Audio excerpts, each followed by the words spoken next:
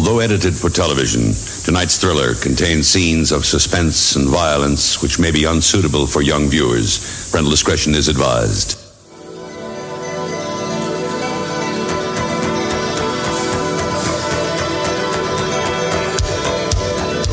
State-of-the-art Japanese animation.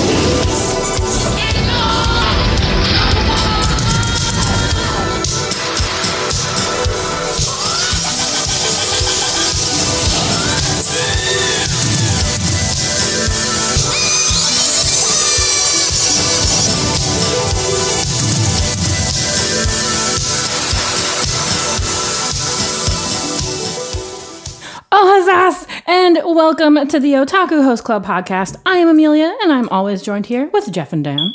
Hello there. Hello. Dan. Dan, say hi. Dan, are you there? Hello.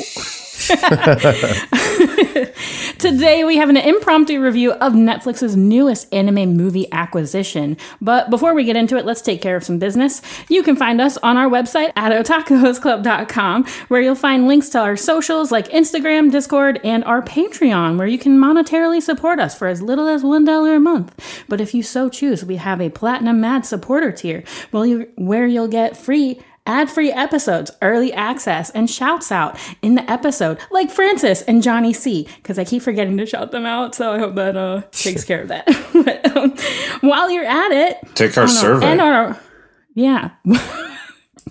While you're on our website, why don't you click the link to take our 40 years of anime theme music survey that will help us gather data for our next regularly scheduled episode, as well as for our panel at A-Kon this year, which is in June. So click that link real quick, because we need your help. And thanks so much for supporting us and for participating in our survey in advance. So let's get into Bubble. And don't worry if you haven't seen it yet? Yeah, I wouldn't worry if you haven't seen it yet. Oh my god. I'm just going to say we weren't going to spoil it. We'll let you know when we're spoiling stuff, but... Yeah, we'll give all our impressions at first, and then we'll spoil some shit at the end, because that's what we do best. Yes. You call it spoilers. I call it having a well-rounded and informed conversation. Yeah, so Bubble just came out. We've talked about it on our previous episode, which hasn't come out yet. So if you get our normal episodes, you'll hear us talk about it, watch the trailer, and then, hopefully by then you've already watched Bubble and you can listen to our review about it. I feel like we talked about Bubble like real far when it first was announced as well. So we've been keeping our eye on this. Well, because it's got an all-star cast behind the scenes. It's got a lot of big names attached to it. It does. Who are they, Jeff? As far as the director, we have Tetsuo Araki, did Attack on Titan, worked on Kabaneri, Death Note. He did all the best Attack on Titan stuff. Yeah. That's our guy. And we got 3 screenwriters, which is important because Geno Urobuchi worked on this show. The Booch! And the Booch did not deliver on this. This is not his work. So don't get it twisted. Okay, don't get it twisted. Yeah, it's not Bucci's fault. This is not the Booch has a certain style of doing things, and Bubble is not an example of that. No. There's 2 other screenplay writers, Renji Oki and Naoki Sato, and they don't have a huge list of things that I could find to compare to that you would probably know. So I don't know. Like, they were just like, let's just get 2 other people just in case, do some rewrites, and maybe supervise again. Maybe the Booch supervised, and that was it. Yeah, I'm gonna guess that the Booch was supervising. We got Sawano Hiroyuki on the music. Really carrying this one, y'all. I felt kind of the opposite insofar as the music. Sawano also has such a distinct style to me, and a lot of his previous works, like Attack on Titan especially, is just amazing, I think. And Bubble, it did not have... You don't think the music was good? It's not that it wasn't it wasn't bad, but it didn't have any big anthemic epic hits the way that Sawano does at times, and it didn't stand out to me in the way that, like, some of the Attack on Titan stuff, like the music stands out to me really hard in some of the scenes, and that is the case for other Sawano works as well. I'm kind of blanking on other great examples, but when I think of like what are the great Sawano moments, it's like having these like big rock songs that hit at the emotional climaxes, like when Eren plugs the wall and it's got that big chorus with big guitar, or Promare starts. Text. Yeah, Promare starts, and you got that big drum sound and big. I would argue melody. that this movie isn't worthy of having that big moment. I know. I agree. So I don't think it's the music. I don't think the music. I don't think the music suffers in this. No, I don't think it's bad. think so either. I think it carries the movie, because if they didn't have the music, if this music was different, this movie would absolutely not hit at all. It just didn't because. Well, I'm looking to Sawano for these big things, and Bubble didn't have any big things. Yeah, Bubble's small, He previously worked on 86, which was probably his most recent TV series besides Attack on Titan. But I think he did great in Gundam Hathaway. I think that was one of my favorite soundtracks next to some of the Attack on Titan stuff. But there's also character designs by Obata Takeshi, Death Note, Bakuman. He's the artist and creator of Hikaru no Go. So like 3 huge manga series and anime adaptions. Art director Yoshihara Shunichiro, which is I made this joke that one of the parkour teams looked like they were out of Yowamushi Pedal, and he was the art director in Yowamushi Pedal. All right, there we go. All right, makes sense. All right, we're making the connections. We smarties over here. Yeah. I mean, even Sakura Wars, JoJo's Bizarre Adventure, even.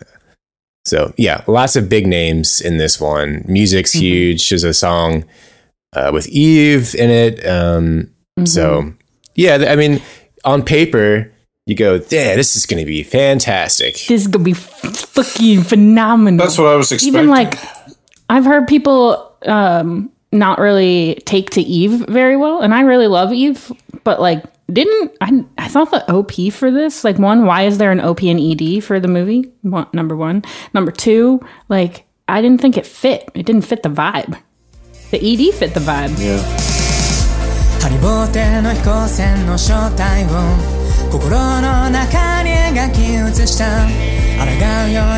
Yeah. OP, not fitting the vibe. Like, I don't know where it came from.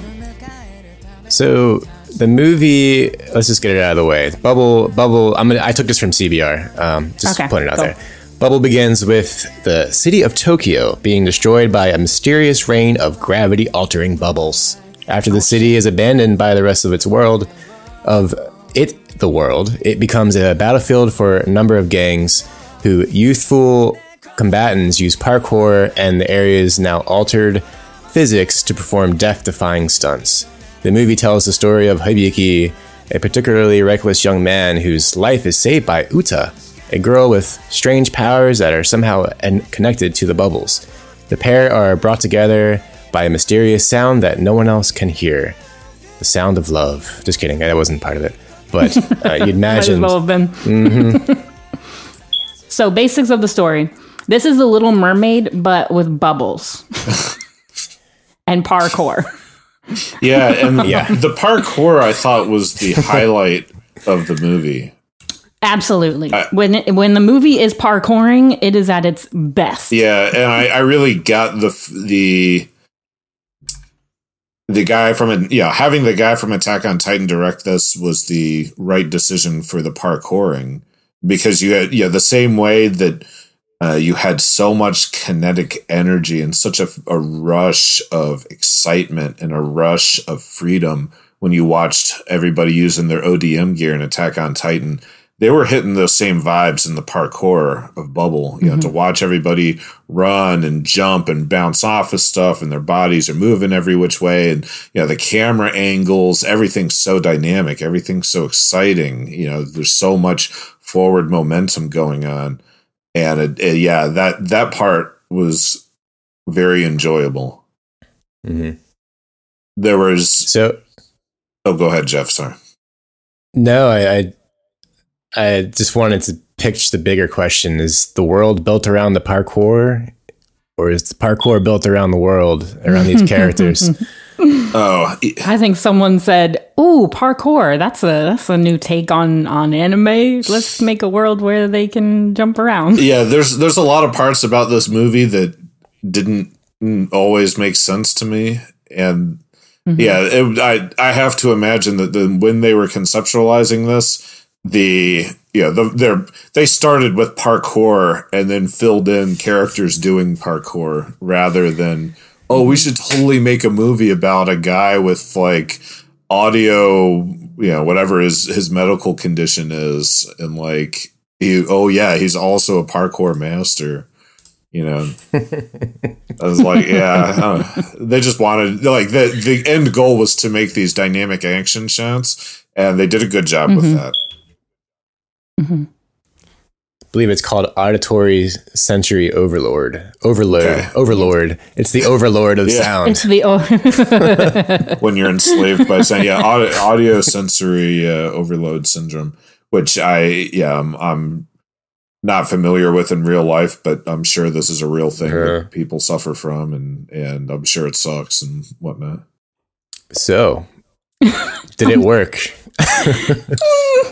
I was really hoping it would. It looks pretty. It looks so pretty. Like, there are colors where color shouldn't be, you know, and the parkour was like very beautifully animated. Like, you really feel like you are inside of these settings and jumping around with the characters, like the way the camera angles move.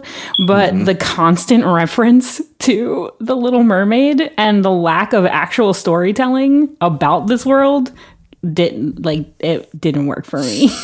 Yeah, I'd also, this did not resonate with me very much. I didn't find it particularly interesting.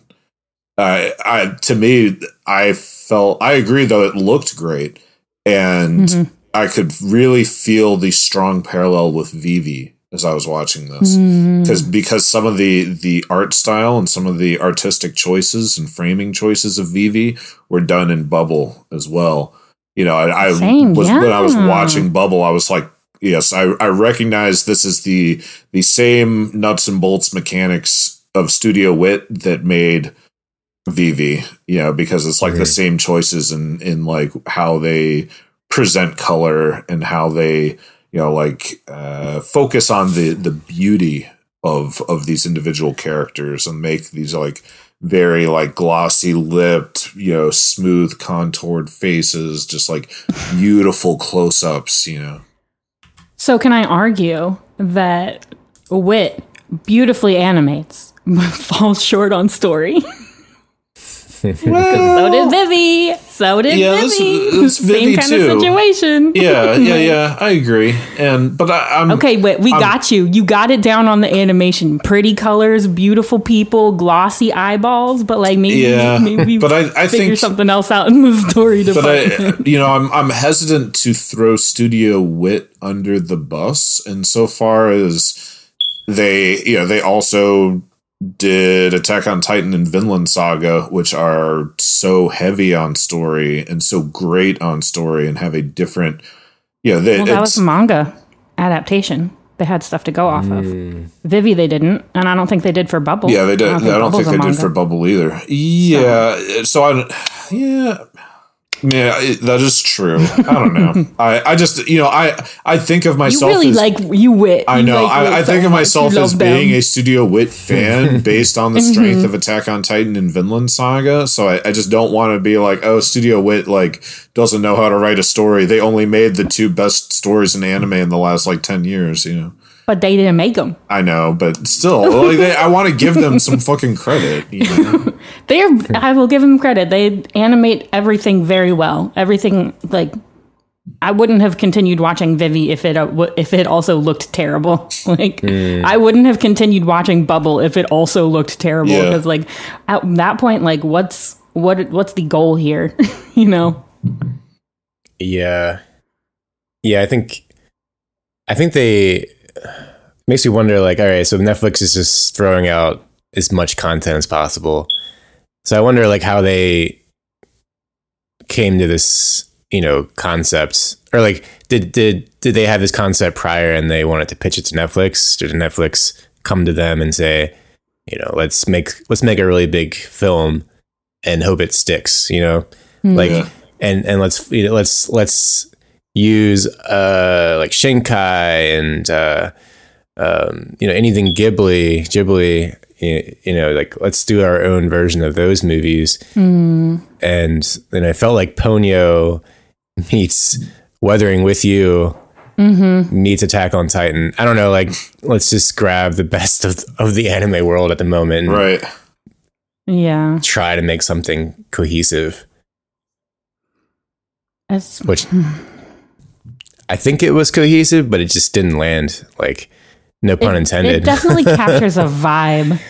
It definitely gives you a vibe. Like, if you wanted like a post-apocalyptic world, but like also fun like bubble frilly aesthetic, like right there you go. That's your vibe. Well, this did not feel to me like a case of too many chefs in the kitchen, you know, because I personally, I think that having too many chefs in the kitchen, or that is to say, too many creative voices all drowning each other out, is one of the like most common problems. One of the like most fundamental problems and biggest risks of making art, making, you know, media. I think about this with bands all the time, you know, that if you have too many people weighing in on the songs that you're writing or the direction of the band, then you kind of start to lose your vision. You know, your vision gets muddled and cloudy, and it's like, what are you really trying to accomplish? What are you really trying to do? I did not get that sense in Bubble, because it was clear to me what Bubble was trying to do and what kind of movie it was looking to be. It's not that like its vision was cloudy to me at all. It didn't feel like it was spread in too many directions in comparison to something like Belle. And I get that Belle was not a case of too many cooks in the kitchen, but Belle felt like it was trying to accomplish a lot, but it wasn't able to actually do any of it well because it was so spread out. Bubble wasn't so spread out. It was clear what it was trying to do. It just didn't do it very well. And what could have been done to make Bubble better, I think if you had more world building and stronger character writing, then that would have helped. Yeah. It's like when you're in school and learning how to paint, and you are working on like a still life or something, and you've gotten down like your perspective and your form and your color, but then like when you are looking at it, something like just feels flat, and it's just because you've been thinking about form and color and perspective, but you're forgetting about like something really like minute that you would normally like remember. Or it would just tie the painting together like a reflective shadow, and like that'll like actually bring everything together. I feel like Bubble is the same way, where like you have like great music, you have great animation, you have really dynamic shots, and it just like there's just that one thing that like is missing that would have tied it all together. Yeah, which to me was the sci-fi element that didn't tie it together. Like why the bubbles? And like, why the center of Tokyo? Like, what's happening outside of Tokyo? You know, what's the explanation for this phenomena happening? And maybe it doesn't need like a pure explanation, but like just something to ground it. And so it's, you know, to your point, like, is it a love story first? Is it a parkour story? Or is it a science fiction, like a post-apocalyptic movie? I would prefer the latter with, like, you know, real danger, real sense of struggle. Oh yeah, well that's true. There definitely was not much of a sense of struggle or sense of what's the word I'm looking for like consequence, but not consequence. Well, anyway, it didn't have it. Right. But I think that it was I think it's a love story, and the sci-fi element is just why, you know, what the sci-fi element is purely an explanation as to why Bubble Girl comes, why Bubble Girl goes, and, you know, why Bubble Girl is no longer there anymore. Oh, Bubble Girl. Bubble Girl. Did you guys like Hibiki's and Uta's relationship? Do you think it was like solidified, and did you feel like conviction, like there Literally were no. like there was so much attachment and love? Yeah, Literally no. Really? And you know why? I think it's because Uta was a part of Hibiki, so it was almost like Hibiki was in love with himself. Yeah, I understood what they were going for, and I don't think it was bad, but it was not conveyed with the right it just didn't really hit very well. It's like they did all the things, and they were like, yeah, we did the things, but like we didn't like push it far enough. They didn't go far enough into the love story or the sci-fi element. Instead, we just get these really bland, like, oh, in Tokyo, 3 years ago, Tokyo, blah, blah, blah, on the news. And I'm like, okay, guys, like, I don't need an exact explanation of the bubbles, but like, in a more interesting way, you could have presented this information instead of literally a news announcement. Yeah. Well, can we review the bubbles and the love angle of those, or is that too spoilery?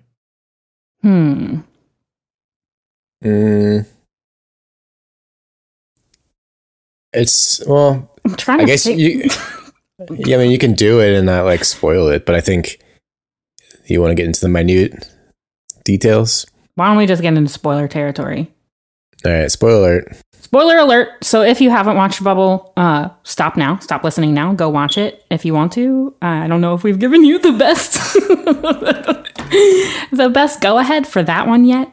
But it is very beautiful. And it was not, it didn't waste my time. I felt like it was good enough. Good enough. I give it a good enough out of 10.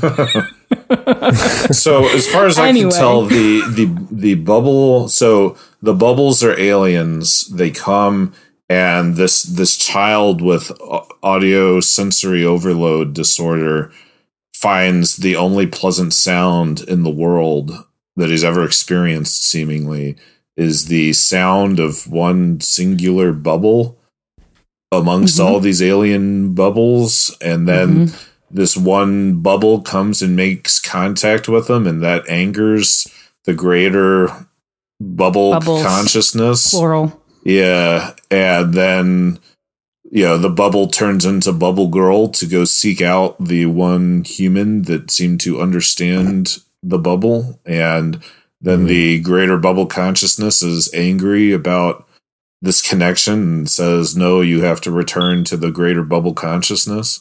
Don't try to be a human, but come back to the bubble world. So what Dan is describing is also The Little Mermaid.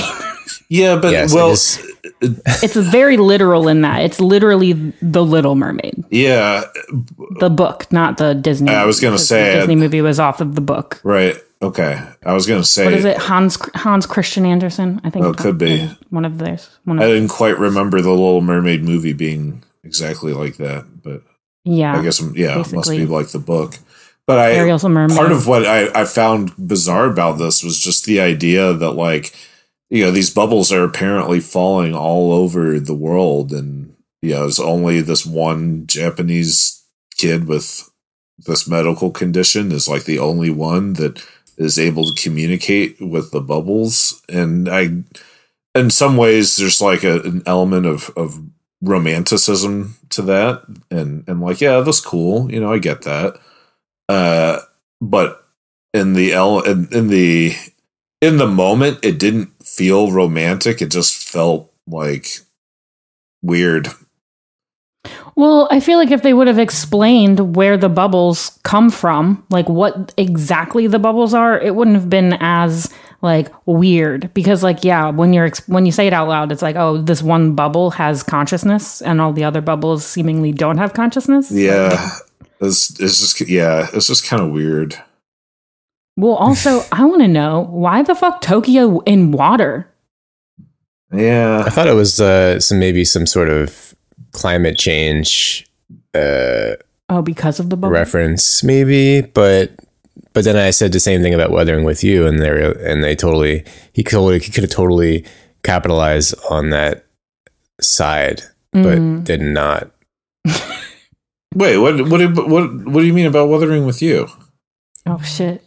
I think I feel like they were kind of hinting at global warming and it's like this sense of like flooding in the world, but that wasn't the center focus. It was more like about the love interest. Yeah. You know what I'm saying? Like, which is fine. I'm just saying like that could have been a really cool angle they could have Yeah, okay. targeted, Yeah, and then like the bubble around Tokyo would have helped with the global warming or some shit like that.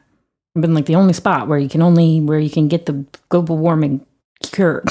I don't know. Yeah, well, they tell you that the science of the bubble is very interesting and bizarre, and lots of people study it, but they don't really show what exactly so interesting about it, other than like, the landscape's funky and people bounce off of bubbles, and there's big pink whirlpools that you die if you fall into, but then at a different point, characters fall into it and they don't die. Yeah, the antlion, and they call them antlion traps. What the fuck? Ew, what? You couldn't think of anything different? Anything. Yeah, literally anything else. There were lots of little things about this that was like for example, when the Blaze Blues battle the Undertakers, and I don't understand why the Undertakers seem to have two names. Like they were the Undertakers, but then they were also the Morticians or something like that. Like their names were used interchangeably in a way that I found confusing. And I feel like they just they used their uploading, their streaming, their sponsorship stuff very like loosely. Yeah. Well, I was confused when Blaze Blues battled the Undertakers. Blaze Blues had 6 people on their team, even though it's supposed to be teams of 5. And I guess you could tell by what was on screen that the big guy on Blaze Blue didn't participate in the match. But they never say this on screen. Like there's 6 people standing at the starting point, and then 5 of them run, and one guy just doesn't run, I guess. Like, they have an extra person on their team. Why is this never addressed? And then after the match, the guy with the headband goes, "Oh, we all survived this match without a scratch." And I was like, did you not notice that Bubble Girl's literally missing an arm now? Like, how could you say that you guys survived without a scratch? One of your teammates only has one fucking arm. He's only got one arm. That, like, do you think they just like are wobbling the shirt sleeve around all willy-nilly for some reason? He's missing a fucking arm.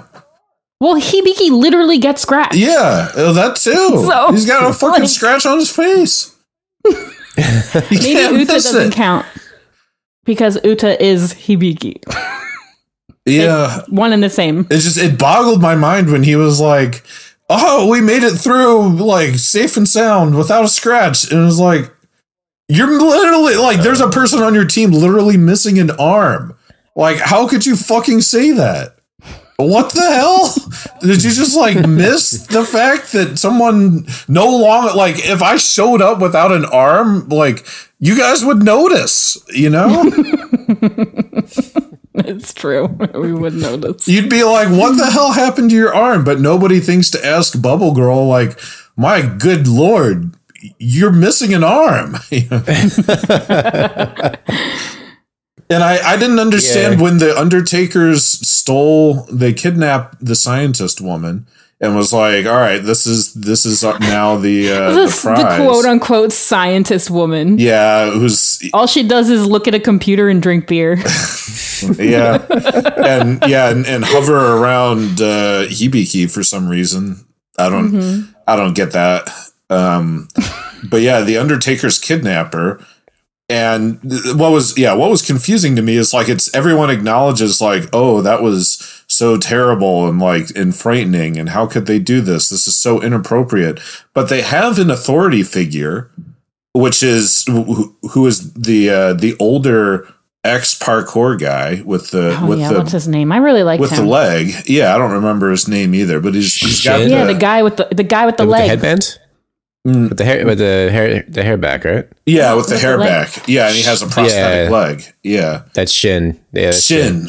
Yeah, so Shin is supposed to be an authority figure. He's the one that he fires the gun, he declares the winners and losers. He is seemingly the official judge, the referee, and he doesn't do anything about his companion getting kidnapped. He is seemingly in a position to be like, no, that is like inappropriate, and you can't just kidnap somebody like this. Like, if you kidnap someone like this, we're not going to let you play parkour with everybody else. But he is just totally fine with this. He doesn't exert any of the authority that he seems to have. I was like, well, he does say later they play at their own risk. So the risk is some lady might get kidnapped, and you might have to parkour her way back into.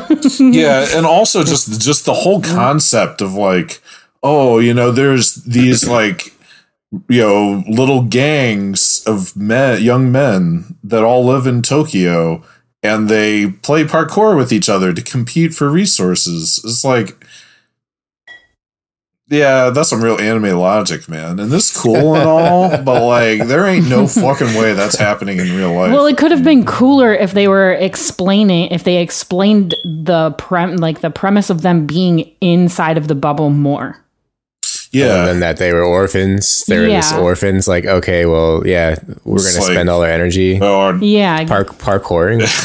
if they would go out of the bubble to get resources and then had to come back in and parkour for the resources that they've sourced, Yeah. That would be explainable. But yeah, I just didn't and it's like, okay, we're going to parkour. And if I can out parkour you, I'm going to take all of your bread. And these guys are just like, oh, you bounced off this bubble better than I did. Here's all my bread, Yeah. I would have much rather have seen like a water world or like Mad Max style thing, where people are really like the oil is their last resource or whatever it may be, it could be oil or food, but make the stakes a little higher. Stakes. That's the word I was looking for earlier. Stakes. Yeah. Okay. Sorry. Stakes. Yeah.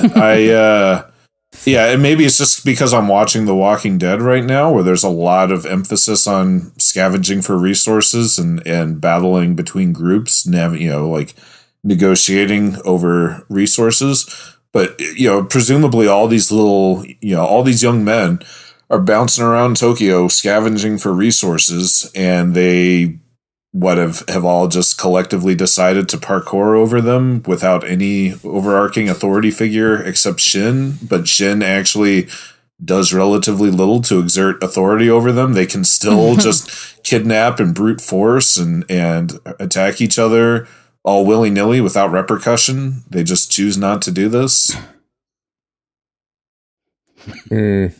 I guess I didn't think about that part that hard. I was like, oh, they're in the world. They're parkour. That's how they do it. Okay, let's go, I guess.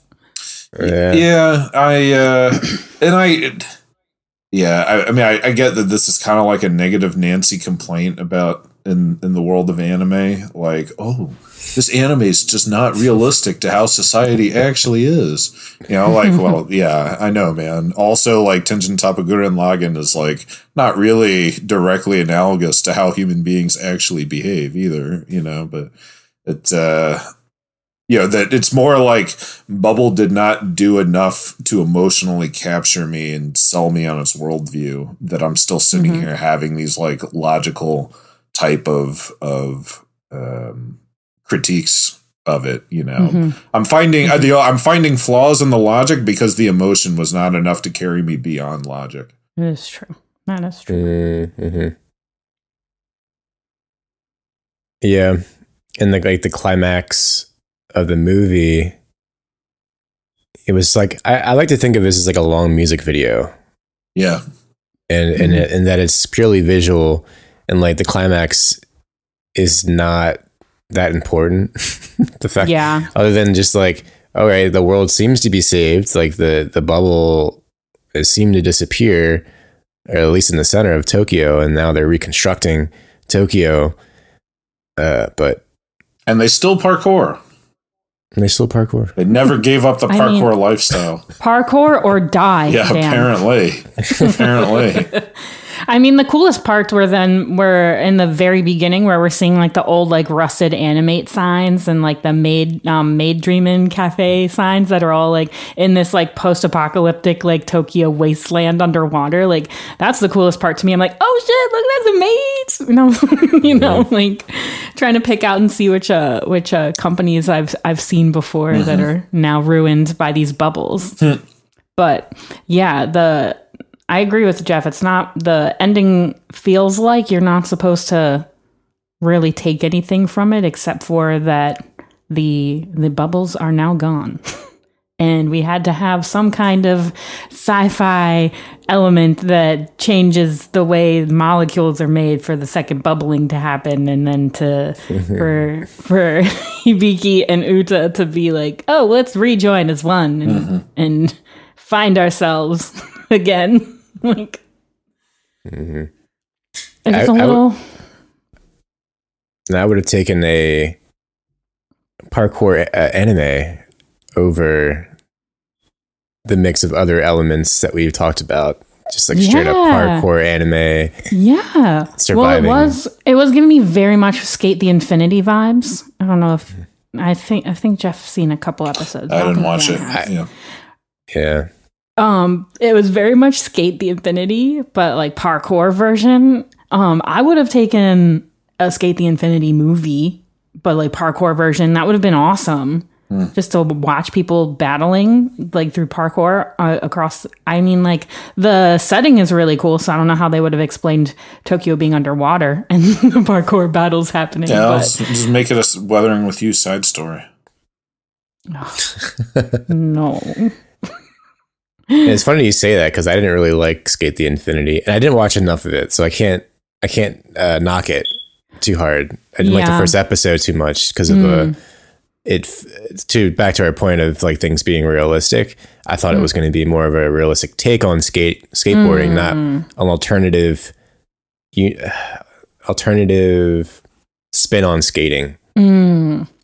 It is very much skate is very much just the parkour elements of this movie. Like every episode there's some kind of crazy battle, and people defy the skate rules, and I don't want to give away too much, but but it's very much like just the parkour parts of this movie, like over the top dramatic, like I don't know, fight for survival in the skate world. But final thoughts on the movie? Anything we didn't cover? I guess I kind of want to talk about Uta and Hibiki's relationship a little bit, just because Hibiki is actually the main character of this movie. And I kind of feel like they didn't decide that until halfway through. because it's the movie starts out with parkour, and then we get a little bit of backstory of the bubbles and how those came to be. And then we get to see Uta and Hibiki kind of interact with each other without knowing each other really. And then over the course of like, I don't know, a couple days, they are like kind of becoming friends and kind of understanding each other. But the movie kind of frames it as if they are understanding each other on like this really deep interpersonal level, because there's a language barrier. Like Uta she's a literal bubble, so she doesn't know like English or, like anything. Yeah, about that was the world definitely that a they're living stunting in. part of their relationship. Yeah. Yeah, and then Hibiki's like trying to teach her things about the world, he gives her name. And throughout like knowing Uta, Hibiki kind of like comes out of his shell a little bit, because he feels like he can share things with her that he wouldn't normally be able to share with all of the other like parkour boys. And we get to see that a little bit. He's like kind of antisocial. He doesn't really like want to deal with the team element of parkour and stuff like that. He's kind of like defiant. And Hibiki and Uta's supposed to, be this person that, he's like confiding in and like getting extremely close to. And, they're not being like super romantic. Like they only kiss like twice in this movie, and it's for breathing purposes. I feel like to breathe underwater. But yeah. And then by the end, after Uta kind of like goes back to her little bubble colony, and her sister bubble is like, you can't be a human anymore. And she's like, no, but I want to, and like goes to save Hibiki. And then Hibiki tries to save Uta. Hibiki realizes that, he is only himself now that he's met this person. And I'm like, all of this is just falling a little bit flat, because there wasn't any, you get to see them like interact with each other, but you don't really like feel the connection between them through the storytelling. Like they could have, I don't know. It's like they didn't show or tell. Yeah, I mean, Hibiki just kind of starts talking and, gives his backstory to Uta, and then says, oh, I've never told anybody this much about myself. And Uta's just sitting there like, dope. I can't understand you. Yeah, like, oh my God, if Bubble. she said bubble. I am Bubble, like, Uta was not a charismatic partner at all. Mm-hmm. Very cute, very, very well-crafted character design, like very clownish, which is what they had like her role clown. in it. Yeah, literally. She reminded me of a Magical Girl Idol character. Sure. And I liked Hibiki's growth. I like when he lost his noise canceling headphones, and that was a good visual metaphor for like, oh, truly Hibiki is growing into a more confident person, better adjusted. But they never addressed that. Oh, that he literally. So there are 2 times when his headphones get stolen. 1 by the girl that gets kidnapped, and 2 by Uta. And then they fall off during their parkour battle, Uta's first parkour battle. And then they literally never say anything about it. You just see them fall off, and you're like, oh, so he doesn't have sensory auditory overload anymore? Like, oh, well, yeah, that is true. It is kind of weird that nobody ever comments about that. I mean, I understood. It's like a core theme in this movie. Yeah. And then you just like don't say anything about it. I mean, I understood the visual metaphor of what they were going for, but it is true that it's weird no other character would comment like, oh, where are your noise canceling headphones? And Hibiki's not like, oh, guess I don't need them anymore. Yeah. I found myself. Yeah, I'm a well-adjusted guy now. I met a bubble. I'm well-adjusted now. I want to say that in a therapy meeting. Yeah. Took a bubble bath. I'm good now. Yeah. The character Kai this is my biggest gripe with characters is a Kai character who seemed to be very jealous of Hibiki. Yeah. For no obvious reason. Yeah. Headband guy, yeah. Yeah, why would Bubble even like him? Ew. Like, are you secretly in love with Hibiki? No, who knows? Headband guy wanted to get with Scientist Woman.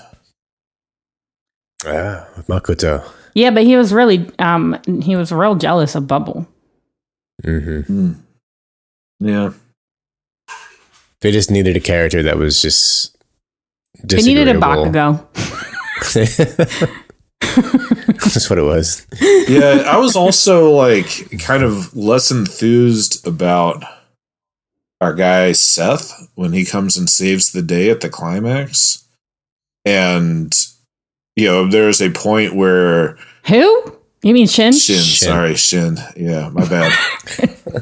When Shin comes and saves the day, and there was things about that were good. I suppose it did not. He gets on the stage, and earlier in the movie they discuss like, "Oh, Shin, are you ever going to parkour it again?" And he says, "No, because of my prosthetic leg. I don't think I can." Then in the climax, he gets up on there and he is like, "All right, I'll show you how to parkour to get to the other side." And then he parkours, and I didn't really understand like why he couldn't parkour, because he's doing it pretty flawlessly. Yeah, but I guess it was a little bit of that. I would like to say something about that animation, but also a little bit of like what he was, because he tells Hibiki, "Oh, it's very difficult to get to the other side of this. I'll show you how to parkour it." And he has a cool parkour sequence, but his sequence is just like he runs across a building in a straight line and just like dodges things.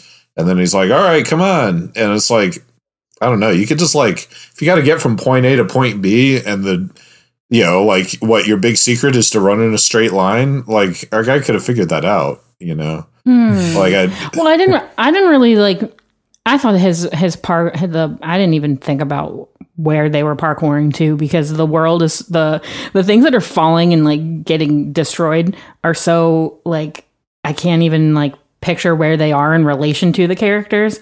But I wanted to say that the animation of Shin doing parkour was kind of like a little like stilted because of his prosthetic, which is like all metal. Mm-hmm. And I thought that they animated him parkouring with a metal leg extremely well. Like I feel like very realistically. Extremely well. I agree. Because you could see his limp in the animation, his like kind of as you say, stilted run. And like he would really when he would land on his prosthetic, his body would pull a little bit faster and like hit a little bit harder. Yeah. Very, very stunning. Yeah. Like I was like, oh shit. Yeah.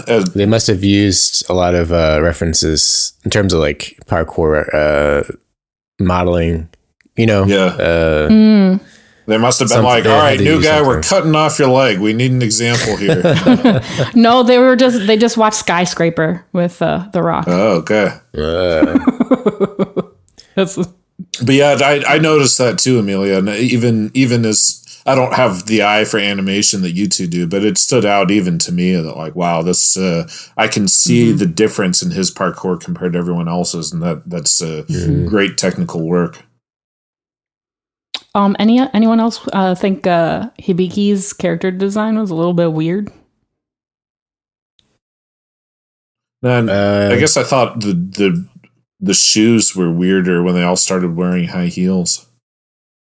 Oh, I like them. I like the shoes. I was like, oh, let me get some of these. Let me get a pair of these. But like his it felt like his body was very feminine and small and petite, but then as soon as you got to his neck was like half the width of his body, and like his head was huge. I was just like, his tiny feet, and I'm like, maybe like they have to animate the like beams that they're like balancing on, but then like I don't know, in some of his scenes he looks very like manly and muscular, but then in a lot of his scenes the crop top doesn't help, but he seems more feminine, and I'm just like, what's going on here? I've been thinking about that as I watch Nana, to give everybody a sneak peek of what we're discussing later in the summer. And Nana so thoroughly, I don't know why this didn't really stand out to me in previous times I've watched it, but the character design is so much the female fantasy, as it were, where like every guy is monstrously tall and like just very like skinny and lithe, and all of them have got to be like 6'6", and every woman is like 5'4" and under. It's just like, oh my god, these tall ass motherfuckers. Yeah, no, I picked up on that design trait too, but I think it's also part of his legs, how he's wearing like jogging biker shorts with that large or fluffy hoodie, and then the crop top at his belly. He looks big on top and then small on the bottom. Yeah, that's a good point. I'll have to screenshot it. I'll have to like take a picture of the moment where I was like, what the heck's going on here? Yeah. But overall, the animation was like pretty spot on. Like there wasn't any.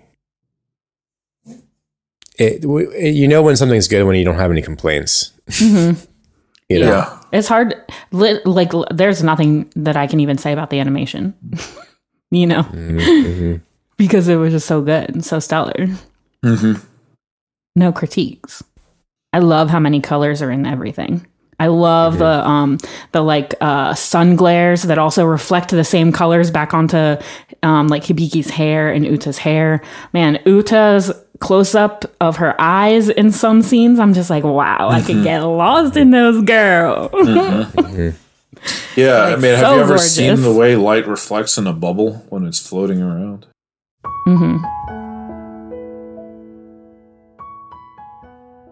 Closing thoughts for me, I say go watch this if you like animation in general. I don't think you have to be an anime fan, so I enjoy this. But I agree with that. Yeah, my final thought, go watch Sing a Bit of Harmony. instead. Anime movie of the year right here, right there. Fuck Bell, Bubble, Sing a Bit of Harmony. That's the movie of the year. Oh shit. Okay, well I'm gonna go watch that right now. I have to add, well, instead of watching this, you could watch Ponyo, which was not my favorite movie of Ghibli, but it's comparable. Or Lou Over the Wall. Yuasa. Our guy Yuasa. So, and that one's also on Netflix. Just saying, we could watch that one instead.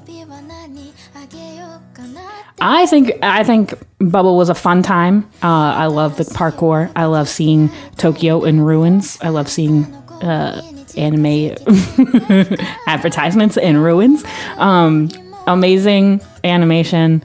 Falls a little flat on the story, but if you love The Little Mermaid, there you go. It's okay. It's funny because Little Mermaid is like my favorite Disney movie, but I don't know if I really liked it in this. Yeah, I think this suffers from, I wonder if it suffers from the fact that we didn't see it in theater. Because I think Belle was a fantastic thing to see in theaters, fantastic film to see in theaters. But if I watched it on TV at home, I don't know if I would have felt nearly as emotionally impacted by it. So I'd have to agree. Yeah, it's on Netflix. Go watch it. Let us know what you think. Yes. Hop in our Discord, tell us what you think. And also, don't forget to take our 40 years of anime theme music survey. You can find links to that in our Discord server and on our website. And thanks for coming along on our bubble ride. Yeah, sorry to burst the bubble on this. Oh, shit. Damn. We didn't have a bubble of a good time. Okay, we're done being icky. Yeah. Bye. Bye. All right, we'll see you later, guys. Peace. Oh, Scotty.